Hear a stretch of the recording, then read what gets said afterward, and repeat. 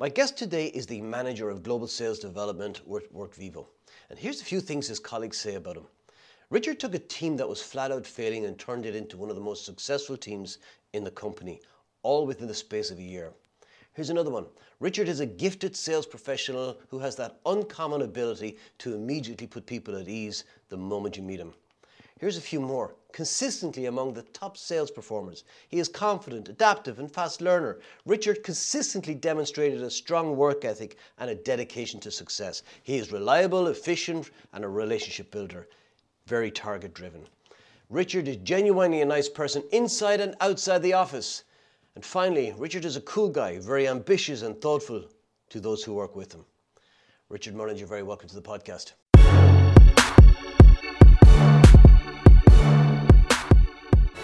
Cheers, thanks, Paul. Those people I've been hiring for PR are doing a good job.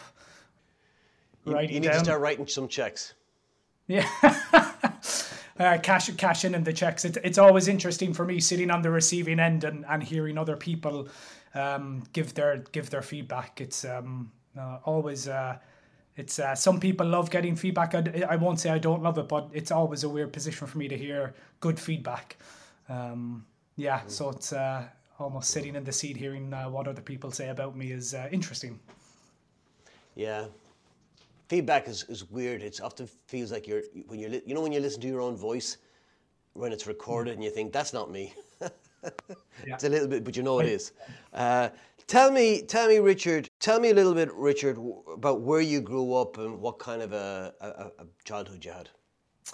What kind of childhood did I have? So I grew up in Limerick City, in north side of Limerick City, an area called Moyross, and grew up with my mother and my sister. So we were a single parent family. For me, I think when I think about where I grew up and growing up, kind of really an area that is classified as inner city Limerick. It's perceived as a rough area, and it's obviously been in the news over the over decades for a number of reasons. But I'm quite proud of where I came from. As with anybody growing up, your experience growing up is normal to you. And my experience growing up in a single parent family in Moyross was normal to me. It was what we experience is what we understand, and it was what I understood. It was normal to me, and it was only other people's perceptions and other people's comments to me that always stood out. It's you hear growing up, oh, you're from Moyross, but you seem so nice, or you're from Moyross, it's you kind of become attuned to other people's reactions, and other people's reactions and comments tell their own story, not good or bad. It just tells its story is what it is. So I grew up in Limerick. I'm not there now. I'm in Cork quite some time, but I always do like to kind of mention the Moyross piece, single parent family piece, because it's been a huge influence, as with anyone's childhood. It's been a huge influence in why I've been successful and where I am today and the person that I am. So I always like to pause and kind of really emphasize that part of me growing up. Yeah. I'd like to ask you then, if you don't mind, about that, because for people listening who don't know Limerick, Moyross, and but I think a lot of people would have a sense of maybe a single parent family growing up in that. It's not so uncommon. It has its own unique challenges, which I'd like to talk about at some stage. But the Moyross thing and specifically, when you say that to people, is it a test in some way? Are you looking to do it as a way of seeing how they respond to it, or see how they react to it? I'm just curious to know, is there something more than saying, oh, I'm from Ireland, or I'm from UK, or I'm from France? Is there something, when you say it, you said you're proud of it? Yeah, that's a really good question. So I think it's different now. It's different now versus, say, when I lived in Limerick. So maybe 8, 9, 10 years ago when I lived in Limerick, it kind of represented one or two things. There was a level I'd be lying if I didn't say that there was a certain level where I was potentially uncomfortable stating that to someone back then, simply because maybe I wasn't fully comfortable with what their reaction might be. It might make someone think differently of me. So that was where I was then. So maybe 10, 11 years ago, there was maybe a little bit of apprehension because I wasn't as sure of myself. Maybe there was a part of me that still seeked other people's validation or approval, and I'd be afraid of saying something that might upset the heart from the cart or the apple from the, there's some saying, one of those sayings. Now it will be very different. And now it doesn't always come up all the time because I've been in Cork since, 9 years, just over 9 years. So in many ways, Cork is almost home to me now because I've settled here. But when it does come up, it's just carte blanche. So there's no element of when I say it now that's testing. And I think now it's because not that I feel and I've proven myself, but I'm confident in my ability with where I am and who I am. Whereas back then, maybe I was a little bit apprehensive. And when I did say it, it was maybe more sheepishly, or I withheld that piece of information until I felt it was safe to say it. If that makes sense, if that answers the question. No, it does, because I would imagine when you grow up with disadvantage, that I could imagine many people who are in your classes, these are my assumptions, by the way, that many of them might have had different outcomes to what you have, and that there must be an element of you saying, I'm really proud of, given where I started, look at this now, look at all those testimonials from people saying what a wonderful person you are, the success you've had professionally. That's not the same as somebody who was given privilege or came from a privileged background. Now, I have to be very careful with this as well, because you can come from a financially deprived background but have huge privilege in the relationships with your mother, your sister, your friends, your extended family, and have far greater privilege there than some people who grow up in financially secure households who don't have that love and those bonds as well. So there's obviously a balance there, but you know what I'm saying in terms of there's still if you look at the statistics on how many people from Oros, for example, finished or even go to third level education. It's true. And, I think back of my time in school, on a school called Corpus Christi National School, great passionate teachers, great principal at the time. And it actually has a pretty good reputation. But if I look back at my peers when I was a young child, I can probably count and recall exactly who moved on to third level. And I say that because I don't see third level as a prerequisite to success. Sure.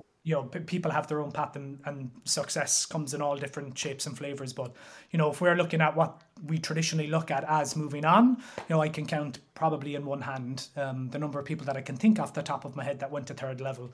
But there's something else that you mentioned is really interesting, and it is environment. Environment is a crucial one, and if I look back, I think your caregiver, whoever that is, your caregiver or caregivers are crucial. So for me and my sister, it was a mother who wanted to give her kids a future that she didn't have the opportunity to have growing up, as most parents do. They want the best for their kids. So she wanted the best for us growing up, and that had a huge part to play because you look back and she did the best she could with where she was, and she was a phenomenal woman who really put a roof over our heads. But she pushed us to do things. Like, she did not settle. She didn't settle, and she didn't want us to settle. So she was supportive, but she pushed us to say, get out there and be out there and get out in the world. Like, play, you're going off, you're learning a musical instrument. For my sister, it was go off and play sports. I was the quieter, reserved kid. I was quite the introverted kid growing up. So I was the studious kid. My sister was the rebellious kid. So so she pushed us, but in the way she thought would get us the reaction that we needed to get to where we were going to go. And for me, even going to school and going to secondary school, she said, no, we're going to go for the best schools we think we can get you into. So she didn't want to settle, and she pushed more for us than she did for herself, which is the funny thing. But Yeah, it's the environment. So for me, growing up in Moyross, and growing up in a deprived area, if we're calling it that, is less to do. It was down to my mother. Really, it was down to the family unit. It was really down to the family unit because she really pushed us to get out into the world and be successful, whatever that looked You like. said you said was is she Oh passed no, away? she's Oh, she's still. um, It's just what you said was. she's Okay. she's still here. She's not in Limerick anymore. She's in Tipperary, but she's still here and she's still alive. Oh, listen. What is? Yeah, but here's the thing. Okay, this is coming from a Kilkenny man. You're from Limerick. You're now in Cork, and your mother's in Tipperary. We shouldn't be talking here. Yeah, I won't hold it against you if you don't. Yeah. Okay, Cork though, of all places. Oh no. That's where I met you first. I think it was Malware Bites, wasn't It was it? Malwarebytes. Yes, you come in and you did some sales training for us. I remember that. Really remember that. Yeah, left an impact because we hadn't really had much training before then. So it was the first time in my professional career I'd been exposed to sales training. So it blew my mind. Yeah. Good. I'm glad it helped. I must admit, Cork. I do like as much as I rip people from Cork. It's a lovely place.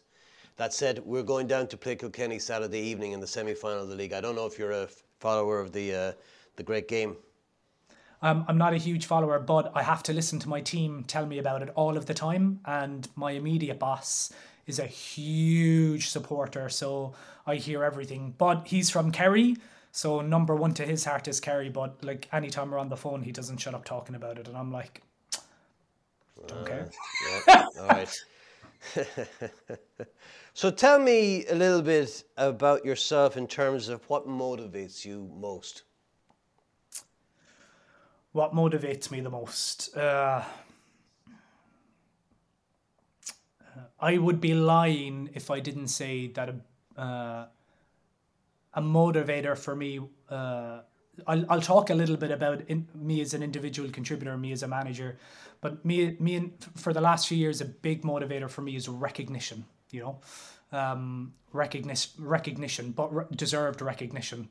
And like many other sales leaders or like many other people in general, I come with a degree of imposter syndrome. I don't think it's any surprise. I think a lot of us sometimes walk through with different varying degrees of imposter syndrome. So for me, it's always deciphering which recognition do I feel is deserved versus, you tell yourself in the background, is that deserved? So Can I just hold you on that one for a second, because you mentioned imposter syndrome, and I saw something on the weekend, and I'll come back on the rest in a moment. But it was presented as if imposter syndrome is a predominantly female thing experienced by women, and I remember reading it, going, I don't think. Well, certainly from my experience, that's not true. But so I'm curious to hear you talk about it. Is it something you see amongst your male colleagues as well? Or do you even talk about it? Yeah, I think to position imposter syndrome as something that affects just women is very black and white, and I would say outdated. I haven't read the piece, so I can't comment on it. But I Sure. think there's two aspects to this. There's the imposter syndrome, which I think many of us do, and I think we all do at some point in time. There's times where I don't suffer from imposter syndrome because I'm confident and I'm assured of myself. I feel strong in my convictions and I feel like I'm doing the right thing and we're on the right path. But there are times in your life where you're not sure and you don't have the answer and you're taking the best guess and you're about to make some change. And as humans, change is, even if we embrace it, change is scary to us. So we all suffer from imposter syndrome. I think imposter syndrome is situational and it's dependent. It's situational. What is going on in my life right now, in work and in life? That is a huge impact on imposter syndrome. So there's the actual imposter syndrome itself. I can honestly say, people on my team, peers that I've worked with, everybody's questioned themselves at some point in time. Everybody's wondered, or people have not been assured. I think the difference is how someone internalizes that. So if I use one of my peers, for example, he'll say all the time, he's like, you know what, I don't have all the answers and I make lots of mistakes and I'm always not sure about what I'm doing. But he thrives in that. He thrives in that. Whereas someone else, another one of my colleagues, would go, I really don't know if I'm making the right decision, and I'm really apprehensive about what if it doesn't go right. So both similar on the outside, but when you dig beneath the surface, both internalize it completely different. One, I'm not operating out of a place of fear. The other one, I'm operating out of a place of fear. So how we internalize it is under perception. Yeah, that's really interesting. It seems to me there's a framing issue because I remember when I started 20 years ago in this business, I remember going into companies feeling really uncomfortable because my frame was I'm training these people how to sell, but some of these people were far more successful sellers than I had ever been. And I thought, I'm not qualified to do this until I reframed it. I'm not there to train anybody on how to sell. There's specific tactics that I can master, and I can then share those with a group, and then you can use those to go and sell. But they're specific communication devices, or it might be my experience with struggling to pick up the phone, that I could identify with people who were in the same position and relate to them. And just that reframe certainly helped me enormously. So I think you're right. I think it's really around how you frame an issue determines whether you feel like you're an imposter or not. Would you agree? I'd agree, and none of us are impervious. Not things happen, and there's no point trying to fight that. If you're feeling like an imposter, like we all feel it. But I think there's a mentor of mine a couple of years ago gave me a great exercise when I was really first struggling with the transition into management. It was a huge struggle for me. And I would sit down at the end of the day and it was a daily reframe exercise. And it's powerful. It's like, what bothered you today? What feelings came up? What beliefs came up? Are the beliefs true or are they habitual? They're usually habitual. So then it's like, in what ways are they untrue? And just that process of trying to reframe, like you're actively, you're sending that message, or you're sitting down, you're putting pen to paper. It really does help to process and reframe an issue differently. So in total agreement. It's in the reframing of our experience. Because if we allow how we frame an experience to debilitate us, it's going to absolutely impact on what you do and how you do it. Where if you can kind of say, hey, I'm doing the best I can with where I am and I'm really doing what I feel is right, and I reframe it and I look at is my experience actually true, or am I just telling myself? I kind of gone off in a bit of a tangent there, but I think I'm making sense.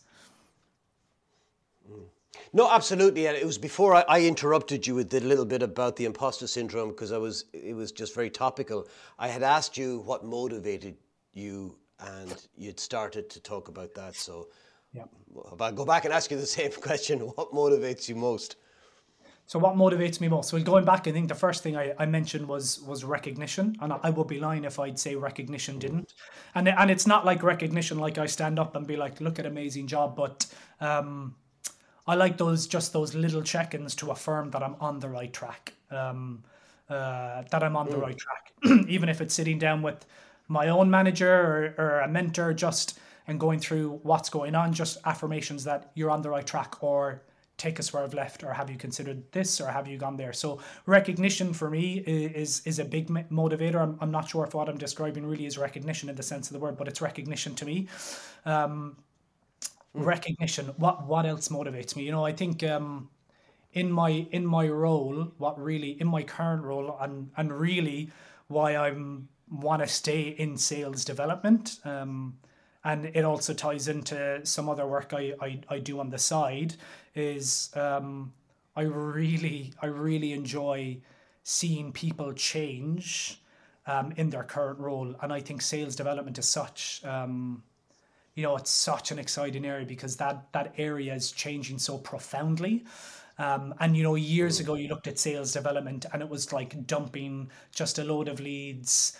Go out there. It was, sales development now has become so strategic. And it, like companies all over the world, it's becoming, it's sales development, customer success. They're becoming crucial elements of an organization that will determine the success of a growing company. So for me, it's coaching people, because I coach outside. I coach in, cycling. I've coached cycling teams. I work in fitness. So it's that coaching piece is a real motivator. So when I see, for example, someone on my team come in, And, day one, they're fresh as a daisy, deer in the headlights.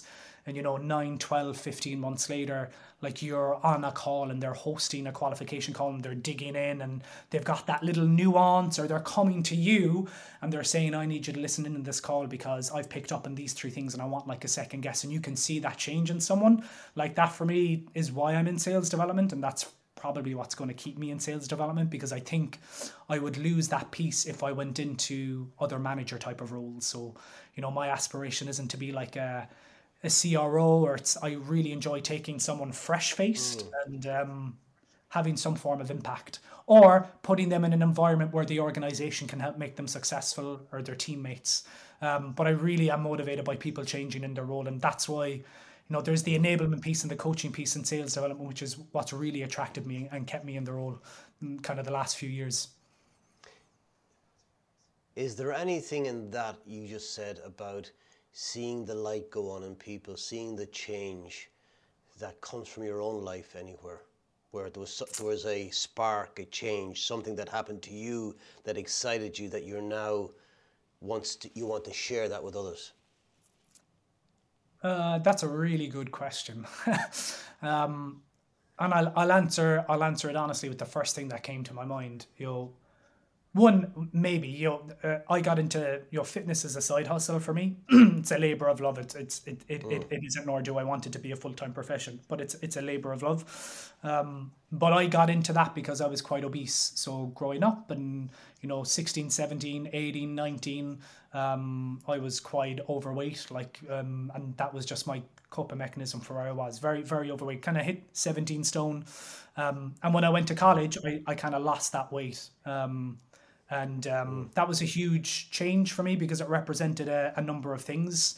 At 18, 19, they're really kind of growth years of your life. You go to college, you want to be free, you want to enjoy your time. I think for me, losing the weight sparked some confidence in me, although it took a few years to happen. So I would have lost the weight, 6+ stone, and then I probably would have lost too much and would have probably gone through a number of years of maybe, being a little bit too restrictive and being too regimented and controlled.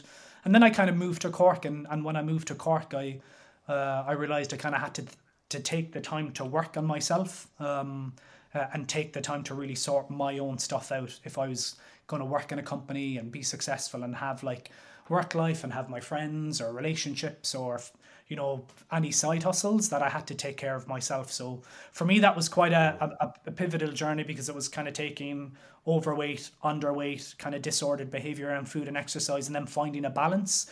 And for me, like, I never thought a balance like that was, I woke up one morning and I was free. I was free. I was free of the shackles, whatever you want to call them. So for me, I see people come in, whether it's in fitness or, even, I'll use an example, I'll see fresh-faced SDRs come in, and you mentioned phone hesitancy. Phone hesitancy is a curse, like it's an utter curse. But I see people that come in and, for me, like getting that SDR over that hurdle and giving them, they have that self-confidence to pick up the phone and control that conversation and not be impacted by whatever happens on the call. I'm not internalizing that. So all those little things kind of, for me, it's a throwback to, that was a moment in my life where there were big things for me to overcome, and things that I'm proud of. So, people come in all sorts of little or big things, and they're hurdles. And I think my experience and my upbringing, sometimes it's for better and sometimes it's for worse. But I think I am high empathy, but I'm also high perception. So sometimes I do get a reading of people really quickly. And I think you said that on one of your podcasts, one of your guests. So sometimes it's a blessing, sometimes it's a curse, but it's a strength. So I think it's a strength that's huge in a sales development role and trying to nurture new talent and develop it. So I would say absolutely, yeah. Kind of those moments in my life have probably been, it was channeled in fitness, and it's probably why I enjoy channeling it in sales development, because it's such a hands-on role in nurturing talent. Did you leave Limerick to go to college? No, so went to college in Limerick, went to University of Limerick, and then did my master's, and then finished up the masters. Did the degree, did an arts degree. Didn't know what I wanted to do when I went to college, but I was like, I'm going to college. Did the degree, graduated at the time of the recession. So I was like, I have an arts degree. I'm unhireable. You can always, but you can always know generations. Well, you said the time of the recession, and I'm going, which recession? I've had a few. Oh wait. I grew up in the 80s, so that was a decade. Anyway, no, the reason why I asked you about college in Limerick was that there seemed to be a change in your environment, not your environment. I don't mean your physical environment, but where your head is. Like going to college is a big deal. You're meeting new friends, new organizations, new possibilities. And there was a big change for you there in terms of losing the weight. But you said you went too far with it and were too over-controlled. But then when you went to Cork, another change of environment, different atmosphere and so on, that allowed you to examine yourself free from I do think the environments often control us and restrict us in some ways. Now, the other side of that, I guess they can be freeing too, which we've realized. But it was interesting that often the changes in our lives come from changing our not environment, our circumstances. That's really what I should be saying. Yeah, I came to Cork, and honestly, it was probably, I'm here 9 years now, so, I can probably pinpoint, 2016, 2017 as the years that I felt like really kind of, there's been a change, because I don't think you always see that change happen. And I think it was coming to Cork, I come for work. I'd started in an SDR role in a company called McAfee Cybersecurity, then started in Malwarebytes, and I think Malwarebytes was a pivotal point in time in my career because it's where I was allowed to build my confidence and bring myself to work. We talk about bringing ourselves to work. It's I was allowed to bring my whole self to work and have that received as well as it was. So, for me, it was that experience and the years in Malwarebytes and just living life in your late 20s and early 30s. They're like, just I'm making money, I'm enjoying myself, I'm living out in the world. There's that element of freedom and excitement, and it allowed me to kind of build and nurture that and to kind of let that grow and flourish for sure. Yeah. You said that you struggled with the transition to management. Can you talk to me about that? Yeah. So, I went into Malwarebytes. I was an AE. I did it for 3 years, and then I knew I loved the enablement piece, so I moved into channel enablement role, and it was really designing sales training programs for our channel partners. So, kind of creating those sales training modules, delivering them in person, delivering them virtually, and then managing a set of partner accounts and trying to, grow the kind of base and revenue base for those partners. And I was in that for about 10 months, and the organization decided to shift in another direction. So they were changing a little bit their channel partner strategy, which meant maybe the role I was in was going to be a little bit more redundant. But there had been a change in leadership. So new VP came in, and Jordan Ryan, great guy, and we only knew each other briefly from a previous company where we worked side by side for a couple of months. And he came in, and any new leadership is coming in, and there's an organization change and structure change, and he wants to make sure he has people that he can trust. So one day, just casually, I came into the office and he said, we may need a manager for the SDRs because there was 7 or 8 and they had no manager and there was no onboarding, they weren't being taken care of. If we get a manager, would you be interested? And I just kind of said, look, yeah, if you're getting a manager, let's sit down, grab a coffee, have a chat. That was on a Wednesday. I was off Thursday, Friday, and I came in on Monday, and it was kind of, okay, like when you're starting? So I had no time to think about it. And in reflection, it was probably the best thing, because if I'd had time to think about it, I would have probably talked myself out of it. So I'm glad it happened like that. But most first-time managers, it was literally baptism of fire. I was sitting down and there was 7 people in front of me. I'd never managed. I'd never thought of a strategy. I didn't know how to manage people. I didn't even know where to begin. So it was an interesting experience. And I think Malwarebytes was a great company where I I made all the mistakes. None of them I regret, but I made all the mistakes that you possibly could think of, plus some. Okay. But sorry, go on. I was going to ask you, instead of talking about the mistakes, talk to me about the biggest lessons. Ooh. Your people come first. For me, your people come first. So your people come first. Because you have got to foster your people. You have got to be, for me, you have got to be as transparent as you can be, because in the position you can't always be 100% transparent. You have got to coach them. You've got to develop them. You've got to call them out when they need to be called out on, because we're human and we're not always 100% switched on. But your people are your greatest asset. So one of my biggest learnings was, there's two coming to mind. First is your people come first. Second one is you have got to communicate fast and often. Because I think my first transition to people management, I talked about operating out of a place of fear. I was operating out of a place of fear, because I was in survival mode. I wanted to be successful.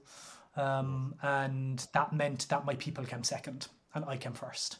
And yeah, and I say that it wasn't, and as in like it wasn't, and nothing like really bad or overtly, but I cared more about perception than actually voicing, this is how it is and this is what we need and this is what I need and this is what the team need. I thought I had to be able to do everything. I thought I had to be able to mask everything. I thought everything had to be perfect. I thought everything, but the result was that my people came, like the people that I worked with, they came second on the team. Me and trying to be the puppet master came first. And when you're in that place, consequently, then I'm not communicating quickly and often. You have to, being a sales manager, sometimes, and especially SDR manager, there's marketing, there's the account execs, there's the sales managers, there's all these other stakeholders that feed in, and you're at the center of their universe. And sometimes people won't like your answer, and that's fine, but it's the answer. So you can't make everyone happy, and your job isn't to make everyone happy, and your job isn't to be the yes man. So yeah, for me, it's communication and putting your people first. I remember one of these kind of speaker guru guys years ago saying something. He was relating a story of, he'd been speaking to somebody who'd said, "Oh, I hate my job." And he says, "You can't hate your job. You're not doing your job because you're too busy hating it." And when you talked about operating out of fear, that kind of flashed through my mind as to say, I fear I won't be successful. Well, you can't be because you're too busy being fearful. That's what it reminded me of, which is that kind of, you're worrying about yourself, and if you are caught in that orbit, it is very difficult then to focus outside of that. What was the breakthrough for you then, where you realized that it had to change? So honestly, the breakthrough was, I look back at my time at Malwarebytes, and it was a successful time. Like I left that and the team was incredibly successful. So I could say it was a successful time, and it was, but the change honestly for me happened when I made the transition to WorkVivo. That's when the change happened, because even though the title was the same, the job was incredibly different. I was coming from an organization that had about 1,000 people and had a level of structure and organization in place, where I was going to a company that was 35 people at the time and had no structure and organization. It was your typical startup, a lot of ambitious, hungry people, and I was brought in to start something from scratch, as opposed to take something that was already operating. That was, it was, and honestly, it's only the last kind of 2-3 months that things have begun to start to click for me. Because when you join that, that in and of itself, that all of last year was a journey. I joined in February, to hiring a team, to trying to do a strategy for the first time, to figure out what's the tech stack, try to work like what should the workflow look like, the RevOps, what should, like, when we look under the hood, what should that look like, because there isn't a RevOps. And when it's not working, how do we pivot? What are we supposed to pivot to? So, it's an environment where you don't have time. I did not have time to sit back and worry because it was not a luxury that I was afforded. And I mean that in a good way. It got me so far out of my comfort zone that I think like I honestly have grown in the last 12 months more than the previous 9 years, professionally speaking, honestly, because Yeah, and of course, I was going to say that you're also, you said you started last year. You're now working with people remotely, which is another layer of challenge on top of that. yeah. Oh, it's yeah, and Yeah. it's I think we're all trying to navigate what the best, we're in an interesting time. Like even just on a side note, I think we're in such an interesting time because I honestly think it's akin to almost like a digital industrial revolution of sorts because um, uh, I would like to think we're not going to go back to how it was work wise before. I would like to think that hybrid and remote is kind of here to stay. But you look at what's going on in the market now. You know, I'm only in the professional space about 10 years, but I've never seen the motility in the job market like I see it now. It's insane. I've never seen the opportunity and I've never seen, we know that, we talk in WorkVivo and similar space like the Great Resignation. That's what the media dubs it. But the reality is that voluntary people voluntarily leaving their jobs is at the highest it's ever been. And I think we're at a bit of an inflection point where you have organizations, organizations talk about culture, they talk about engagement, they talk about bringing yourself to work, they talk about diversity, equity, and inclusion, and they're all great things, but it's careful that we don't quote unquote bastardize those terms because they mean different things to different companies and they're not set terms. So I think because of what has happened in COVID and now you have a shift where people are voluntarily leaving their jobs in higher numbers than they have, people are reevaluating and we're at a kind of a point in time where we don't fully know how the next year, 2-3 years, what that's actually going to mean for employees, what that is going to mean for employers. We don't have the answers and how we should cater to that now. But I think organizations a lot, especially in tech and SaaS, which is great because we are the early adopters and we are the drivers. We know we need to be adaptable and flexible more so than in the past. And maybe we actually kind of have to live more to how we said we lived 2 years ago. And what does culture now mean? What is an engagement? What is engagement? What is DE&I? We talked about it, but it was more of for a lot of companies before it was maybe a sponsorship, but now companies are really buying into it and really trying to say, okay, we've got to drive this forward. We've got to be the change makers, and tech and SaaS do that. So I really hope that that's the path that we go on. I have a question and a comment, and the comment's probably going to get me in trouble, but I'll ask the question first. You talk about the Great Resignation and people, leaving their jobs and so on. And I didn't know how it affected companies in Ireland as much, and I'm curious to know. But what's behind it, do you think? Well, sorry, you broke up there for a second, but I think you asked what's behind it. Sorry. Yes, exactly. Oh. So I'll give you my answer, and it's I'll give you what I think, but I think we don't fully know. I think there's a number of things impacting it, and I think you're right. I'm not sure to the degree of how we're impacted in Ireland, but we know the likes in the US it's huge. I think number of things. One, like the elephant in the room is COVID, and I think COVID offered a lot of people to just reevaluate and reassess. I'm in WorkVivo, I jump on calls, sometimes I jump on my team calls and I sit back. So I want to hear what our prospects are saying. And they're saying that their employees are leaving in numbers they haven't seen due to stress and more stress, longer working hours. They're working more from home, this we know. And I think a lot of people found themselves in a position where, we used to talk a lot about work-life balance. I think one commonality that I'm seeing is it's now life. It's life. And people want to proportion more of their life into other things than just work. And I get that. And that's totally cool. And that's fair. We're not here to live work all the time. Now that the commute is being taken away and people are working from home, stress, people feel, and here's another one, and here's the difficult one because we did a survey among internal comms and HR leaders, and the same thing is echoed in other surveys by other third parties. And here's the challenge. People are saying that they're leaving because they feel they're not communicated well enough to in their organization. They feel disconnected and they no longer feel a sense of belonging. So, okay, so that's fine. Okay, so we're looking at, we don't feel a sense of belonging. We don't feel like we belong in work. We don't feel like we're communicated to. We don't feel like we get enough kudos. But for the biggest one that stands out is that sense of belonging. And here's the hard part. That is not an easy thing for an organization to address.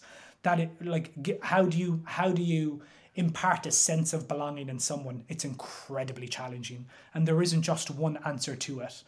So I think the problem, and how does an organization, how do they metric that? What's the sense of belonging? Do we just survey our employees? It's hard. It's difficult. Yeah. So you're trying There's a to few things. Sorry, go on. Yeah. No, I'm agreeing with you. I think there's several things, but you were saying you're trying to blend. Please continue. I'll comment later. How do you, I think the interesting thing is, we talk to organizations and they're coming to us, and even from just how do you like things like a sense of belonging? How does an internal communications manager, or how does a chief people officer go back and say, okay, the one thing we want to increase this year is a sense of belonging in the organization. It's how do you pitch that to the business? But there's a bit, the theme is, a lot of these prospects are coming to us and they say, we realize we're at an inflection point where we have to try and have conversations with the business, where maybe for a while we need to have conversations around things that aren't, it's not even a word, metricable. That's not a word. But it's because we work in companies, we need to show a return on investment. We need to provide numbers. We need to be able to report on things. So we're at a bit of an inflection point where maybe we can't do that for everything right now. Maybe we will in a few years, but maybe we can't right now. But it's the reality is companies know that if they don't solve for whatever is going on, attrition is at risk, voluntary attrition, and it's going up, and that's what they're looking to try and avoid. And the reality is it's front loaded, and there's not one correct answer. Yeah, I see a couple of things. I've seen some stats on the amount of venture capital money that's coming into startup companies, doubling year on year, and that's driving a lot of demand. But here's where I wonder is the working from home, for example. You talk about creating a sense of belonging. Well, when everybody share the same space, you can get a sense of belonging a lot easier through the people around you than you can when everybody's on a Zoom call. That's just my guess. I don't know that for a fact, but that's a guess. I also wonder if, because we're living in an age where and I think in some cases it's a good thing. Some cases I don't agree. Is that we have to be much more careful about what we say and how we approach other people. I think there's a kind of an overcompensation where before boundaries weren't always respected. And I think then when people pull back from that, it's like, they go back too far. And that can work against a sense of belonging as well, because people are watching, are being very careful, as they should. Yeah. And so I don't know where the balance is. There has to be a balance in there somewhere. But I think there's a number of, societal shifts that have taken place that inhibit, I think, a sense of belonging in a workplace. The fact that people are working from home completely undermines it. Again, only in my opinion. Yeah, no, I think you're hitting a good point. We have, the last 2 years we have changed the rules, not by choice but by design. That it's how the events came to be in the world, and we all had to go working from home, and we ripped out the traditional structure we'd only ever known for quite some time. And yeah, you had some forward-thinking companies out there. I think GitHub was one. There was one, or GitLab or GitHub always kind of had a large remote presence. But majority of us got up when we commuted to the office, and we were in that routine, and that was the expectation, and that was what was modeled out for us. We've kind of just ripped the Band-Aid off, and we we haven't fully rewritten the rules and we don't have the answer. So I think we look back retrospectively and have a better sense and a feeling and understanding. But I think we're in the middle of it now, so it's hard for us to put our finger on it. I think all we can do is, people turning up to work or people managers is, what can I do that I feel is the best for my team and the people that I work with every day?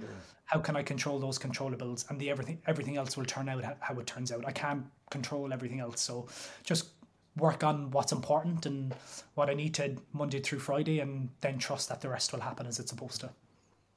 Who inspires you? Oh, you know what? Is it because when I listen into the podcast, so you asked this question quite frequently, and I was like, God, I must think of an answer to that. I prepared you already.